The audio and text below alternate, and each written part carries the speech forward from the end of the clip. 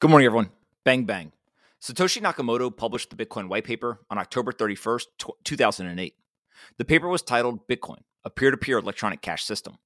In the abstract, Nakamoto writes this as his first sentence, quote, a purely peer-to-peer version of electronic cash would allow online payments to be sent directly from one party to another without going through a financial institution, end quote. The promise of Bitcoin has been that it will replace fiat currencies for store of value and medium of exchange. It is obvious that hundreds of millions of people are using Bitcoin as a store of value, but the medium of exchange vision is becoming harder to see with each passing day. On the store of value front, Bitcoin is a $1 trillion asset that has approximately 80% of the circulating supply, which has not moved in the last 6 months. If you expand the timeline out to 1 year, the percentage of coins being held for the long term is approximately 70%.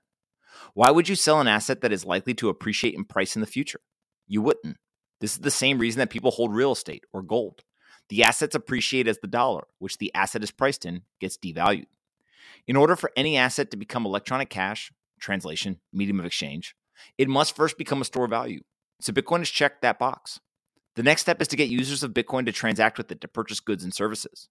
This happens in certain situations, but it has not become the dominant use case for Bitcoin. In fact, other digital assets have become the de facto asset for peer-to-peer transactions. Let me explain. It is true that the total number of transactions on Bitcoin's Layer 1 blockchain have increased over time. Today, the number hovers per day between 300,000 transactions and 600,000 transactions. This means that the transaction rate, the number of transactions per second, has also been increasing at a similar pace. To put these numbers in context, Visa does 750 million transactions per day and 8,750 transactions per second. PayPal does approximately 74 million transactions per day and 850 transactions per second. The PayPal comparison is probably better because it was founded within 10 years of Bitcoin's launch back in 1999 and has about the same number of users as Bitcoin, less than 500 million people globally. Yet PayPal's transaction volume is almost 150x higher on a daily basis. Bitcoin's challenge has historically thought to have been the slow and expensive experience to send transactions. Enter the Lightning Network. This peer-to-peer Layer 2 allows people to send transactions directly between each other without waiting for the Layer 1. But this technical improvement has not yielded the transaction volume explosion that many predicted. It is not that the technology can't handle the transaction volume. It can handle millions of transactions per second. But rather, the consumer preference is to transact using a different asset. I have long told people not to spend their Bitcoin. Many people have given me a hard time about this over the years. We don't accept Bitcoin for almost any of the products and services that we have built over the years. I don't want people to spend a currency that is going to appreciate in the future. It makes no sense to spend Bitcoin for goods and services if you can avoid it. The majority of Bitcoiners appear to agree. Not only are they holding their Bitcoin and driving the circulating supply highly illiquid, but stablecoins have become the asset of choice for people in the crypto community. You can see the increasing usage every year from launch all the way through today. You can see that it continues to accelerate with the graphs that I've included in the email. Stablecoins are doing more than $300 billion in weekly transaction volume, which puts it on a more than $15 trillion annual transaction run rate. Why is this number important? Because Visa does $15 trillion in annual transaction volume. So while everyone was expecting Bitcoin to become the electronic peer-to-peer cash, stablecoins were able to seize that opportunity so far. Now, you may wonder if this is just a first world development. Maybe people in the developing world prefer Bitcoin over stablecoins. Former NFL star and successful entrepreneur and investor Russell Okung tweeted over the weekend, quote, I used to advocate weekly for merchants to accept Bitcoin as payment and utilize the Lightning Network. Now I find myself questioning whether the Lightning Network is truly the only solution. During my time in Africa, while advocating for the Lightning Network, I faced a cold, hard realization. Despite my efforts, I found that more people were interested in dealing with US dollar Tether, stablecoin, rather than Bitcoin. They desired US dollars, even if they were synthetic versions, end quote.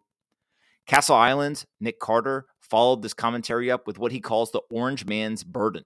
Quote, the mistaken belief that the global south requires Bitcoin, despite their clear revealed preference for stablecoins, and privileged Westerners must impose it on them, equals orange man's burden. End quote. Stablecoins are the winner in the peer-to-peer electronic cash competition. This does not mean that the situation will stay this way. While unlikely, Bitcoin could catch up and surpass stablecoins in the future. But right now, the global market is suggesting that Bitcoin is a great store of value in the world, and stablecoins are the more popular medium of exchange. This nuance is important to understand because only independent thinkers will be able to change their mind when presented with these new facts. Don't fall into the rigidity of the Bitcoin religion imposed by the loudest hardcore maximalists. Although their intentions are commendable in their effort to bring Bitcoin to the world, it spells disaster when they ignore the realities of the market.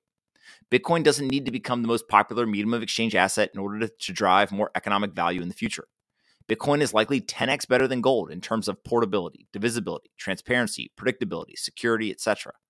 This should lead to at least a 2x higher market cap over a few decades, so being the digital gold would still have about 20x more upside to available to Bitcoin holders if that outcome comes to fruition.